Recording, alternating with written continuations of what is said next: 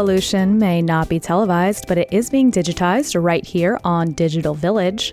I'm your host, Brittany Gallagher. This is our first podcast, but Digital Village has been traveling on radio waves to Alpha Centauri since 1995. Digital Village was started by Dorn Behrens and Rick Allen on 90.7 FM KPFK in Los Angeles, a Pacifica network station, where we are 100% listener supported.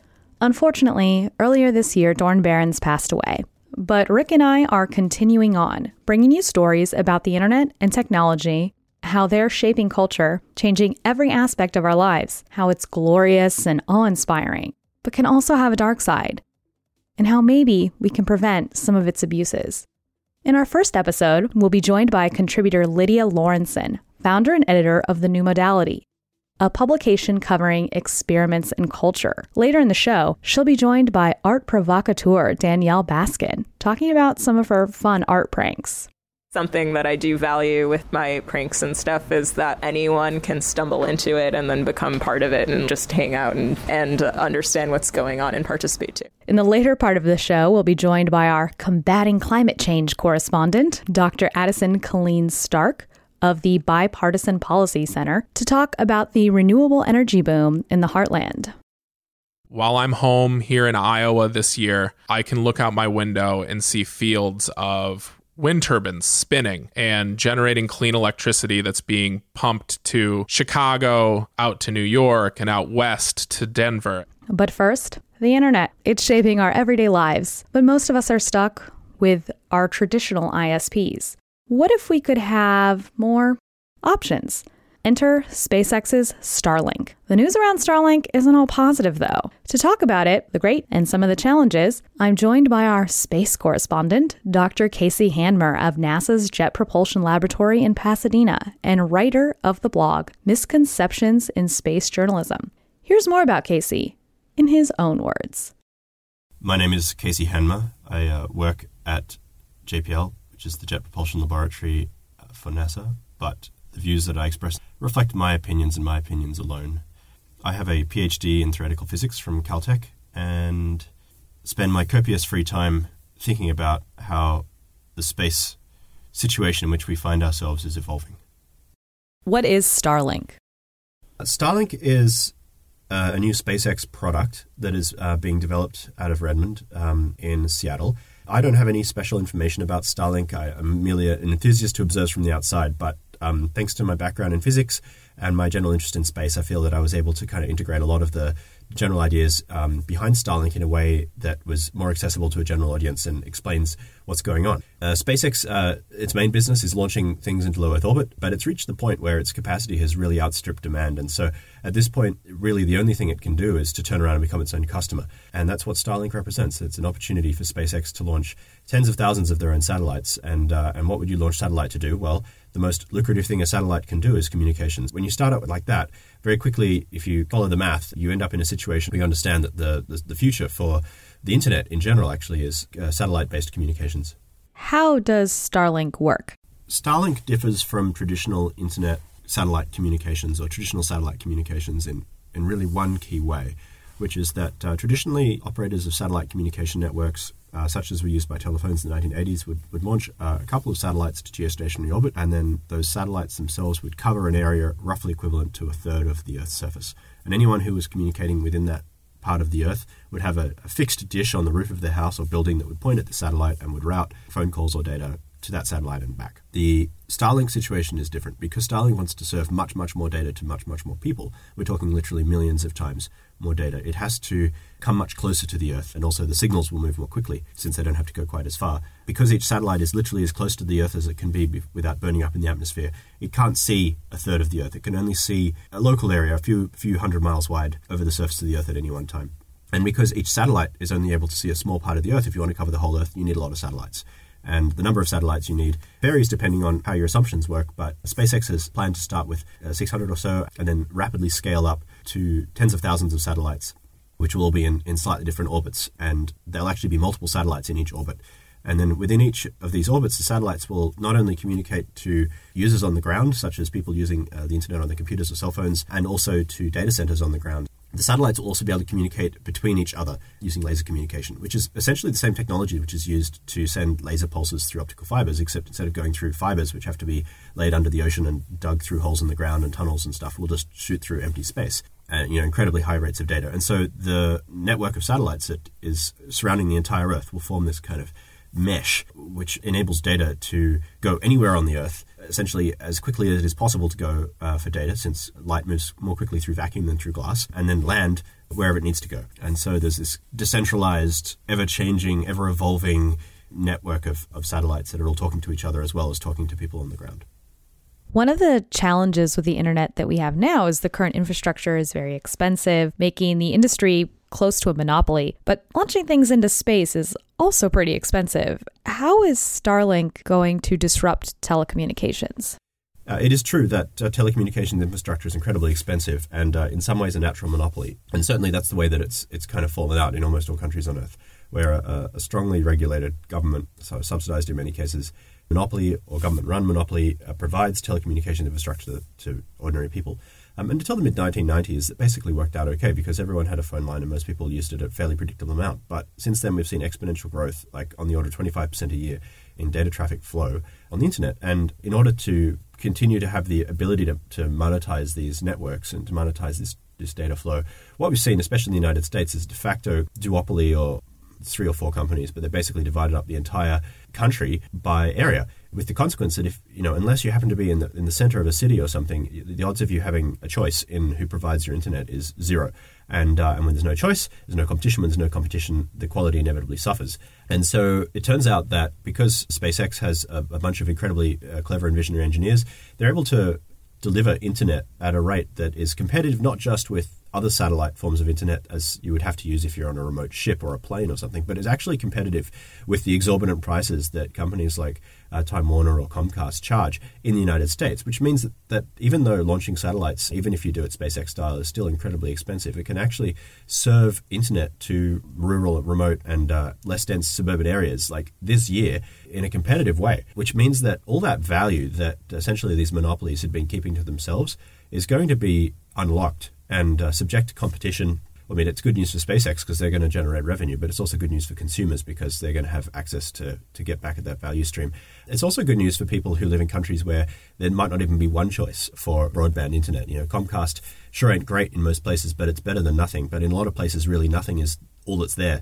And so as parts of the world that have access to internet are able to participate in ongoing industrial or financial revolution that the internet has enabled, for billions of people around the world, that's not been possible. They haven't been able to get their software, they haven't been able to get their products, they haven't been able to participate in this global economy. But if they're able to get access to the same quality internet as anyone else, then it doesn't matter anymore that they're in remote parts of the world that just happen to be unlucky and nowhere near an optical fiber cable. They can have access to the same markets, the same knowledge markets, the same product markets. And I think it's a really powerful forcing function for good things. There have been a few critiques leveled at Starlink, specifically around space debris and also the negative impact a mesh network of satellites can have on ground-based astronomy. Can you talk a little bit about that? It's fair to level criticism where criticism is due, but at the same time we also have to realize that the echo chambers and so on we hear on Twitter, the peanut gallery there is often a great way of elevating marginalized voices, but it doesn't necessarily represent a consensus viewpoint. And so it's very easy to fall into the trap of assuming that the loudest voices are the most important or represent the only voices. But that said, there have been a number of criticism leveled at SpaceX regarding Starlink, and most of them, sadly, kind of with the point of view that the engineers at SpaceX are completely oblivious and would never have thought of these problems themselves. Thanks to Joe Bloggs on the internet who thought it up first. Now they have this problem to solve. Well, I'm reasonably confident that the engineers behind Starlink are aware of these problems and have thought about them a lot. And actually, if you look closely at the way that the constellation has been engineered, it really seems to take a lot of this stuff into account. Regarding space, debris or space junk, this is a real concern, and actually it's a snowballing one in some ways because, as depicted in the movie Gravity, since there's no air resistance really in the higher parts of low Earth orbit, debris there that is created can orbit for thousands or tens of thousands of years and basically spread out and create this cloud of shrapnel that destroys everything in its path. This is a bad outcome because it's very hard to clear that up. It's not impossible. There are various ways that can do it, but it's very hard to clear it up in ways that are not analogous in some ways to anti-satellite weapons. In order to deal with this particular problem, Starlink has taken a different approach where they fly the satellites at extremely low altitude, between about 330 and 550 kilometers, where even if the satellite was to die the day it got into orbit, it will still deorbit within only a few years, which drastically reduces its chances of causing collision, that particular satellite. Of course, there's tens of thousands of satellites, which tends to bump the odds up a little bit. But at the same time, the satellites also have propulsion capabilities, active maneuvering. SpaceX is pioneering a technology for automated air traffic control or space traffic control, which is a necessity in this case. And then the satellites themselves are designed so their deployment and so on doesn't generate huge amounts of debris. So most traditional communication satellites are in geostationary orbit, where the booster stage that gets them up there will often end up in orbit forever, just dumped floating around, and after some years will start to crack and flake and break up. And as a result, a lot of the debris that we find around the Earth is actually the result of pieces of rocket hardware that have been left in space. And SpaceX doesn't do that. So they tend to deorbit their booster stages, and they tend to avoid using explosive bolts, which can sometimes create debris. And so I feel like they've actually been pretty responsible in that regard. Of course, there's going to be screw-ups, but I think overall it will be a great net positive. What about the perceived impacts on ground-based astronomy? So the astronomy concerns are well articulated, and astronomers are particularly dedicated people. They stay up all night to get their work done. Telescopes are enormously expensive and enormously competitive to get time on them. So the people who operate these telescopes, who use them, are typically incredibly attuned to things that make them have a good day and a bad day. And there's all kinds of things that can affect the ability of telescopes to do their work. And that includes light pollution from cities and airplanes. It includes whether the moon is full or not. It includes weather. So if there's clouds, obviously it's a bad day for observing. The most famous observing sites in the world are actually in places such as tops of mountains and islands that have exceptionally good conditions in all these respects. Now, there's an additional problem they have to contend with, which is in addition to, in the past, there's an iridium flare every day or two. Now you have the potential for having hundreds of satellites crossing the sky at any one time. And this has been quite controversial because observers in various places have been able to get these photographs of these satellites on their cell phones and going through the frame of their images. And it really presents a terrific challenge for them. Even if they were somehow able to create some image processing technique that could cut out the satellites and avoid them, it's obviously a huge headache. Now, I don't think it's the end of the world as far as astronomy goes, because the satellites themselves are only visible from the ground when the ground is in shadow, but the satellites themselves are still in the sun, which tends to occur typically. The best time for seeing satellites of all kinds, not just Starlink, is an hour after dusk and an hour before dawn. And depending on where you are on the Earth, if you're in particularly northern latitudes, that can extend. And so there's a situation they're facing now, which is that in Northern Europe, for example, all through summer, the satellites will actually be visible most of the night. That said, the sky itself will remain bright most of the night, and in extreme northern latitudes, it's actually the white nights, which is to say the sky never gets dark. So there's a trade-off here. If you're an astronomer who's interested in bright but, say, distant objects, then you could still observe them even if the sky is bright, and having a satellite shoot through the frame is a pain. But if you're an astronomer who's looking at extremely dim objects, well, you're hosed anyway because of scattering in the atmosphere. So in order to overcome this, really, SpaceX has announced that they are taking measures with the designs of the future generations of these satellites. Of course, there's a multi-month lead time in producing these satellites, so it's not like they can turn on a dime and update the design in a matter of weeks. But certainly their design is much more responsive than, say, the Iridium network, where the first generation of satellites had these horrible flat panels that created these extremely bright flares that actually, in some cases, even damaged astronomical equipment. So they're able to essentially create a matte surface on the satellites, paint parts of them black, and then orient them to avoid flares intersecting on parts of the surface of the Earth where there are a high density of telescopes. So I think that there's a bit of give and take here, right? The astronomers are attempting to share this resource, which is the open sky, with everyone else who wants to use it, and no one is seriously advocating that aircraft stop flying over these major observatories. No one is seriously advocating that no one flies satellites ever again. And no one is seriously advocating that all astronomers pack up and go home until they can go and do all their astronomy on the moon. In essence, there's a shared resource here, and if everyone can kind of give and take a little bit and collaborate and get together in a positive spirit, then actually there'll be a huge amount of positive good that can come from it. Right. So what's some examples of some good that can come from Starlink for astronomers? An example of what good can come to astronomers, even though the satellites themselves are moving through the frame, the satellites will provide much higher quality internet at remote observing sites than has currently been available. So in places like Antarctica or Chile or whatever, it will no longer be necessary to lay an optical fiber cable dedicated to the observing site. The satellites themselves will be able to take data away from the observing site in real time. So this enables a much, much higher data rate. The other thing is that the Starlink satellites themselves are incredible, versatile and cheap platforms for in-space observing. And of course, not every astronomer would really want to use a space telescope. But for the ones that do want to use it, the cost to develop an instrument that can fly into space will drop by several orders of magnitude, which is a big change, right? It's a big difference between being, say, an X-ray astronomer and getting, your one telescope every 10 years or one telescope every 20 years, and having the opportunity to actually fly instruments 1 or 2 times a year, or any sufficiently well-resourced high school can even build and fly an instrument on a satellite. The future will find us whether we want it to or not. The question is, how well do we go about rationalizing and dealing with these challenges?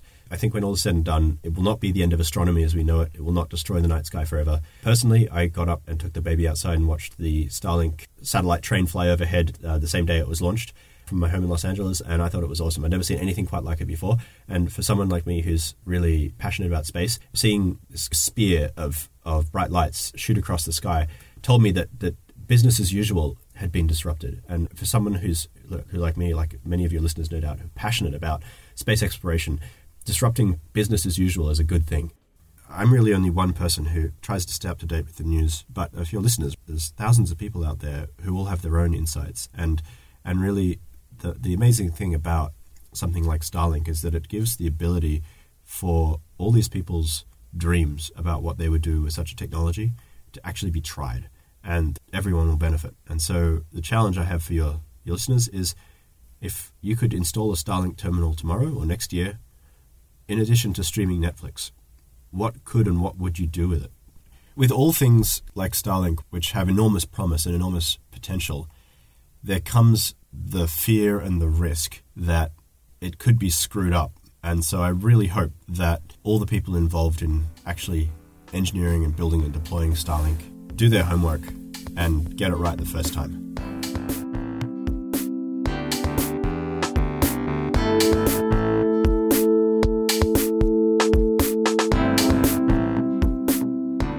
That was Dr. Casey Handmer on SpaceX's Starlink, a constellation of satellites that hopes to bring better internet to the masses. You can read more of what Casey has to say on Twitter at CJHandmer. From the internet, well, to culture, The New Modality is a new publication spearheaded by Lydia Lawrenson. Here's more about The New Modality from Lydia. I have done a lot of different things with my life, and I think all of them have positioned me very well to do the new modality. One of my first jobs out of college was that I worked for a game design studio called White Wolf Game Design. They make a lot of nerdy titles like Vampire the Masquerade, which people in the audience who have heard of them will be really excited about.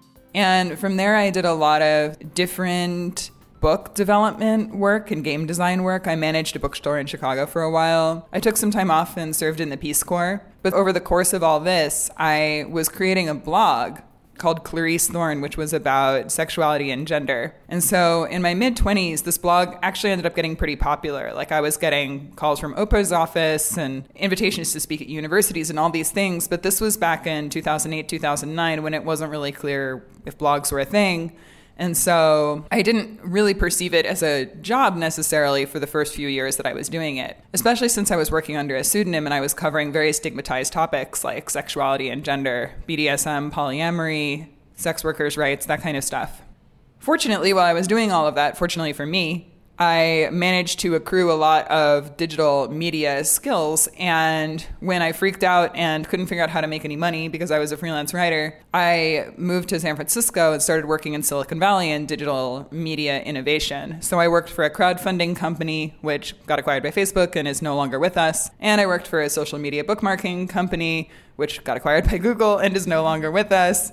And I worked for a number of other startups, and including News Deeply, which is a pretty well-respected journalism innovation company. And a couple of years ago, I got recruited to help The Battery, which is a social club here in San Francisco, start their magazine, which was an arts and culture and philanthropy magazine based in the Bay Area. And it was a print magazine, which surprised me because my whole history isn't digital, and I was like, why would I do print? And then doing the print magazine really helped me understand both the advantages of the form, and as I researched it more, it helped me understand that there's an actual business model there where you sell an object for more money than it costs to make it. And then you make money that you can use to pay the people who worked on the object. In digital media, this sounds like a revolutionary business model, but in print, it's a real thing. So this year, I'm launching the new modality to kind of bring together a lot of my different interests from over these years. I'm really interested in innovation, obviously interested in sexuality and gender, but also sort of broader cultural questions about what innovation means in culture. So the tagline of the new modality is experiments in culture. And we want to do the beautiful, high-end, fact-checked publication and community about experiments in culture, covering things like immersive art, and psychedelic culture, On the art side, covering things like polyamory or co-living on the lifestyle side, covering things like universal basic income on the society side, and just trying to highlight all of these weird, messy, crazy ideas that push culture forward and the communities that create those ideas. The goal of this community is to be a community, not just a publication, and you are invited to join.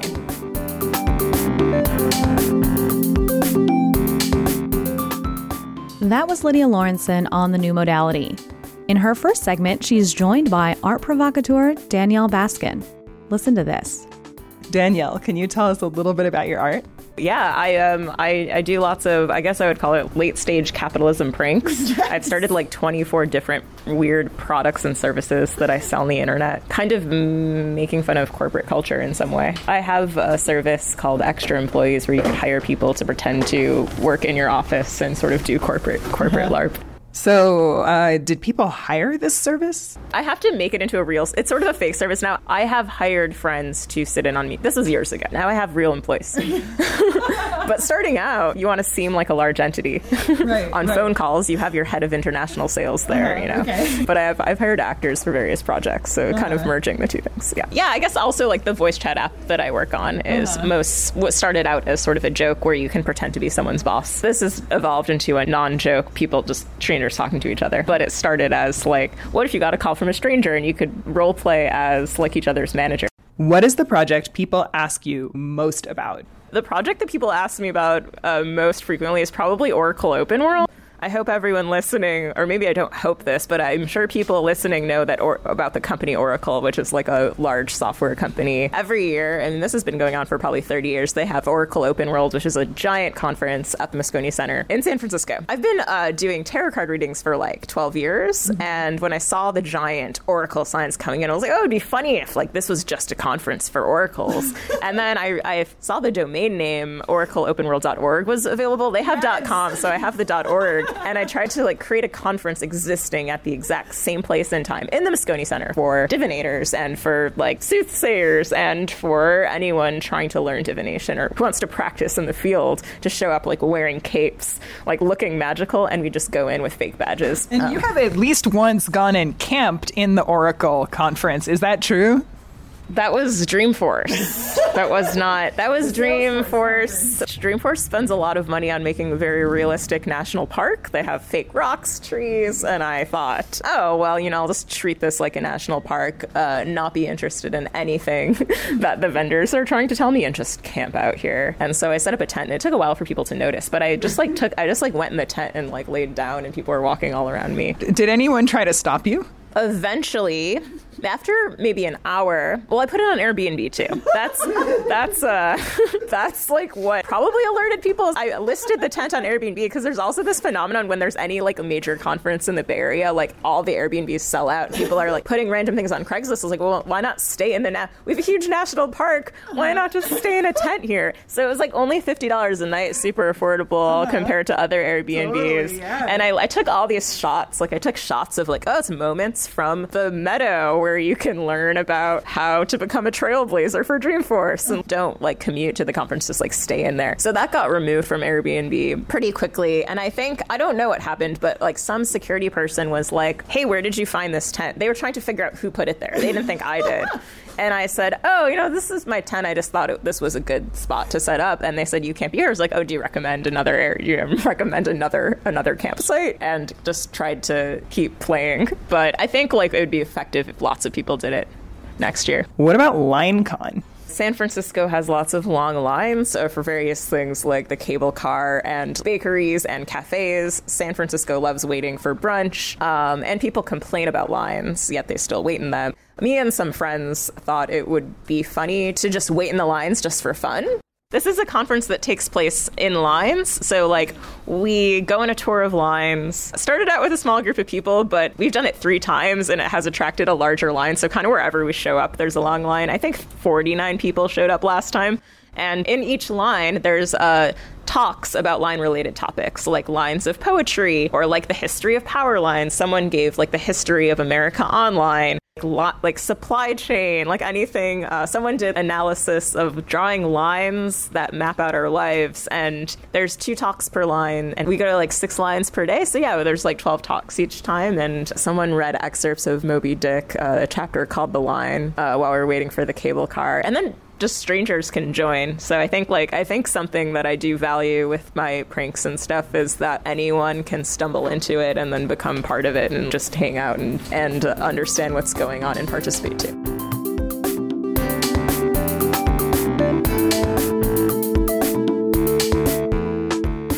That was Lydia Lawrenson of The New Modality, a new publication on experiments in culture, in conversation with known art provocateur Danielle Baskin. You can find out more about The New Modality at thenewmodality.com.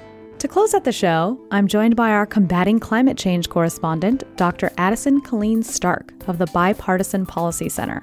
We'll talk about the renewable energy boom in the Heartland, but we start with what brought Addison to focus on climate change. I grew up on a farm out in rural Iowa where I was surrounded by bioenergy, and I was surrounded by really the impact of what we were starting to see was the early days of climate change, recognizing that weather patterns were changing and that I wanted to go do something about it. I was raised a farm boy and knew that I wanted to become an engineer one day and try and find a way to engineer our way out of that problem. Interestingly enough, it's led to me working on policy. So I found myself, after working for a decade on technology development for climate change, I work at a place called the Bipartisan Policy Center now, which, as the name suggests, means that I'm trying to find a way to bridge to both sides of the aisle and find a way to actually solve climate change in a bipartisan manner. Not the easiest engineering task. What's going on in the heartland of America with renewable energy?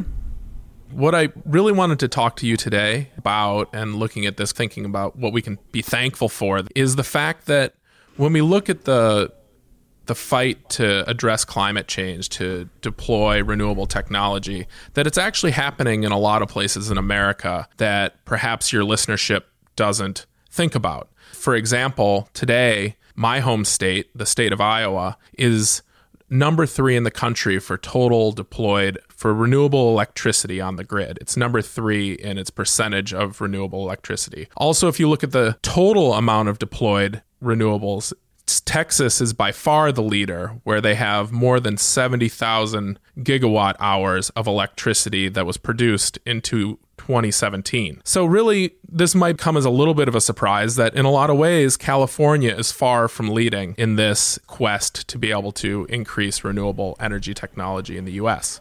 So when you say renewable, what exactly do you mean? In this case, the numbers that I'm quoting are wind and solar energy, and then some degree of biomass for power. And we're neglecting right now hydro in these numbers. So hydro is an important resource and is really dominant in the Pacific Northwest and New England. But we recognize that there is limited availability to expand hydro resources moving forward, just because many of the mountain rivers have already been dammed previously. So this is looking at the new renewable technologies, wind and solar, that have come on the grid. So this doesn't include something like quote unquote clean coal. Once you start to get to talking about things like clean coal, you're starting to talk about the broader question: what constitutes a clean resource? And this could start to make us beg the question, does nuclear energy count? Does natural gas with carbon capture and sequestration count? And it really goes back to the heart of what is our policy goals when we're looking at addressing climate change. And so while it's not renewable growth, and I wouldn't classify that as renewables,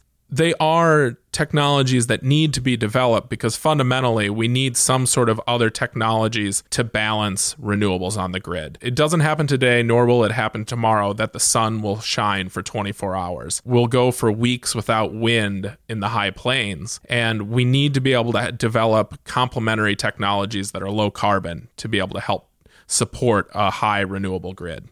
You mentioned California being behind in the new renewable energy sources compared to a state like Texas. Could you go into a bit more detail about that?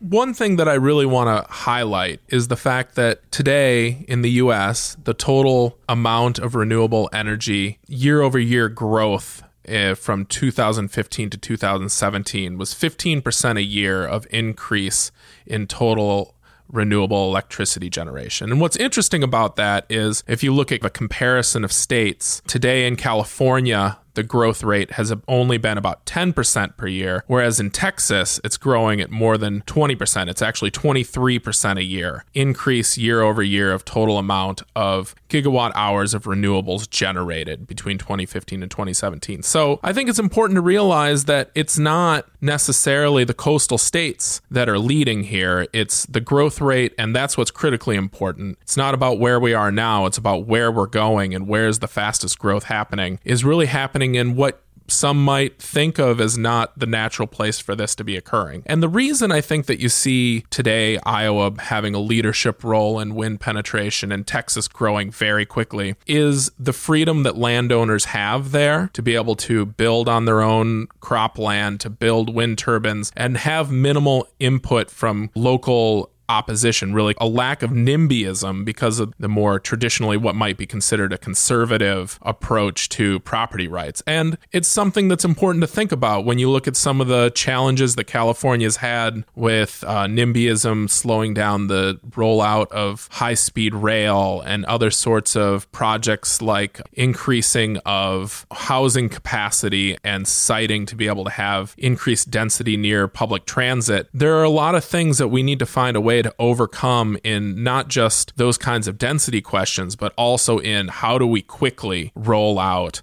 renewable energy technology. To give you a sense of the scale of what we need to do nationally, if you do kind of a back of the envelope calculation, if we're going to hit zero net emissions by 2050, that's the equivalent of taking about 1 gigawatt worth of emissions off the grid every 4 days. Or if just to put it into scale, that's like building 1.75 new nuclear power plants every week from now until 2050. This is a scale of infrastructure rollout that is unprecedented, and I don't think it's truly been grasped right now how fast we need to do this. And every way for us to be able to develop and build quickly matters. And that's everything from robust innovation policy at the federal level to state level intervention to allow for building of new transmission to bring wind power to LA, to develop new solar sites and to allow every roof to be pasted in solar. There's a lot that needs to be done to allow for the very quick deployment of these technologies over the next 30 years.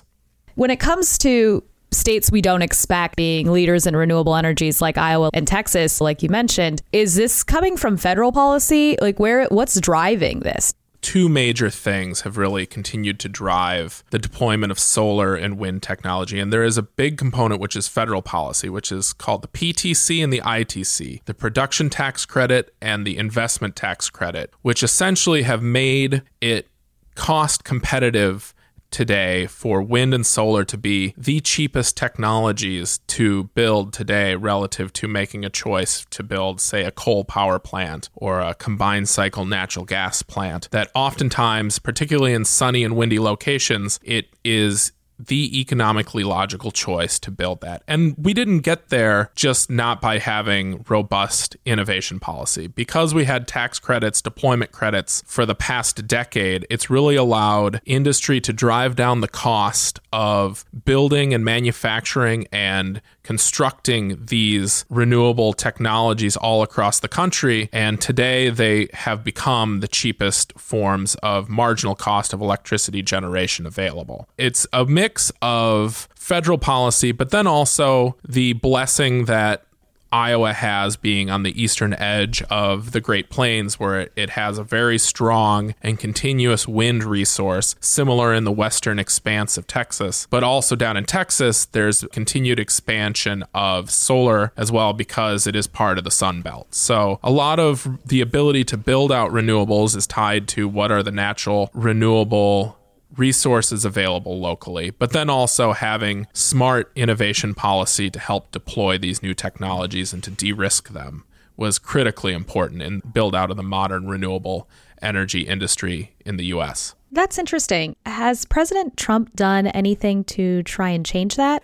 The president has very limited influence right now in tax policy like the ITC and PTC. Actually, some of the strongest proponents of maintaining these policies are the senior Republican senator from Iowa, Chuck Grassley, and then Ron Wyden from Oregon is also senior member of the Senate Finance Committee, and they're very invested in having these broad-based policies to help support these critical industries. Because if you look at it, the wind industry has become incredibly important to the farmers of Iowa as a way to diversify their land holdings. No longer are they just selling grain off of their fields, but they're also selling electricity. And it's a way to diversify and improve the overall utilization of their land and to decrease the risk year over year of the potential of failed crops. In a way, this diversification just makes economic sense. And the leadership, even senior senators like Chuck Grassley, who is not known as a climate hawk, is a fierce defender of these types of renewable policies.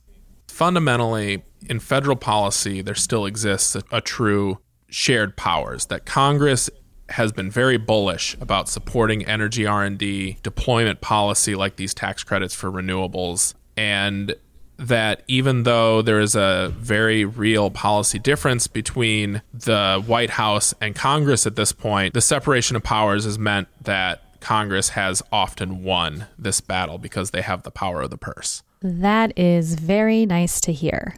I'm particularly thankful for the broad-based growth of renewable electricity around the country. I think the important piece is the fact that it's growing in different parts of this country that most people don't expect. While I'm home here in Iowa this year, I can look out my window and see fields of wind turbines spinning and generating clean electricity that's being pumped to Chicago, out to New York, and out west to Denver, and knowing that it's a lot of the innovation that's happened here that's powering our future and hopefully will continue to.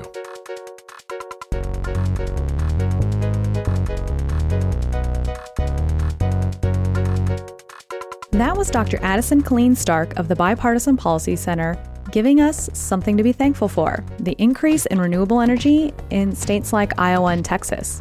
We've covered the cons, but mostly pros of Starlink, fun pranks with Danielle Baskin and Lydia Lawrenson of The New Modality. But that's it for Digital Village's first ever podcast. I'm Brittany Gallagher at In a Quantum World, and you can hear this episode again by subscribing to our podcast and following us on all things social using @DigitalVRadio. You can find us on our website there as well. A special thank you to our soon-to-be regular guests, Dr. Casey Hanmer and Dr. Addison Killeen-Stark, and our contributor, Lydia Lawrenson. And thanks to Evo Jansen for all of our music.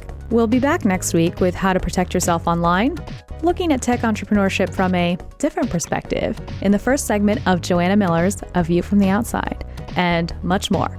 Until then, see you online.